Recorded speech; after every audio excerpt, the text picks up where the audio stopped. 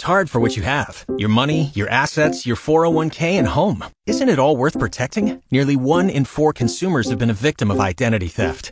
LifeLock Ultimate Plus helps protect your finances with up to $3 million in reimbursement. LifeLock alerts you to identity threats you might miss. And if your identity is stolen, your dedicated U.S.-based restoration specialist will work to fix it. Let LifeLock help protect what you've worked so hard for. Save 25% off your first year on LifeLock Ultimate Plus at LifeLock.com/aware. Terms apply. And I'm Jeff Moats. Good morning. 53 degrees at KFOR at 7:31 with 9 days left in the 2023 Nebraska legislative session. LB 574 will come up for a final debate later today. It looks to have enough votes, though, to support. However, still some time for debate to take place. Now, the bill bans gender-affirming care for minors and has an amendment attached to it that bans abortions at 12 weeks gestation.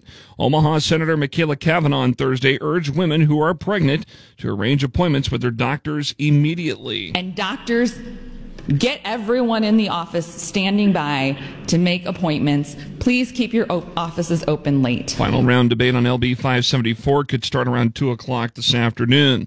A new $366 million state prison is part of the mainline 2-year state budget package approved by Nebraska lawmakers Thursday.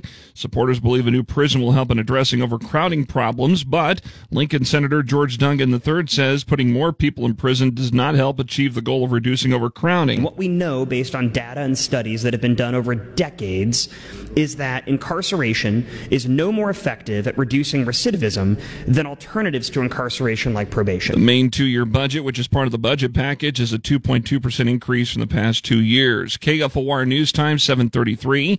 Medical marijuana advocates Thursday announced they are planning to launch another petition drive to put the issue before Nebraska voters on the 2024 ballot. Nebraskans for Medical Marijuana filed the paperwork with Secretary of State Bob Evans' office. Spokesperson Krista Eggers told the Nebraska Examiner they are starting the petition effort right away in hopes of getting the 100,000 signatures needed to put the issue on the ballot. Last year, petitioners failed to gather enough signatures to qualify for the 2022 ballot amid financial problems that blocked hiring professional petition circulators.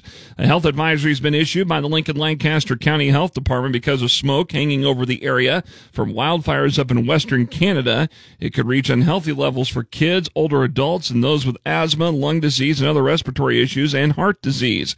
Health officials say smoke levels could fluctuate because of the weather patterns. Just remember, if you're at risk, stay inside, keep the windows and doors closed. If you're heading down to the Shania Twain concert tonight, be aware of some traffic restrictions close to Pinnacle Bank Arena. Westbound traffic into the Haymarket from 9th Street will be restricted at R, P, Q, and the O Street access road. Lincoln Police Sergeant Chris Vollmer says you are encouraged to access the Haymarket from the south on N Street or from the north along Salt Creek Roadway and Pinnacle Arena Drive. Those traffic restrictions start at 6 o'clock tonight. Lincoln's first forecast, some patchy smoke through the day, otherwise sunny and breezy, and a high of 70 this afternoon. Clearing 43 tonight, sunny, and 76 for tomorrow. Right now, 53 degrees at KFOR.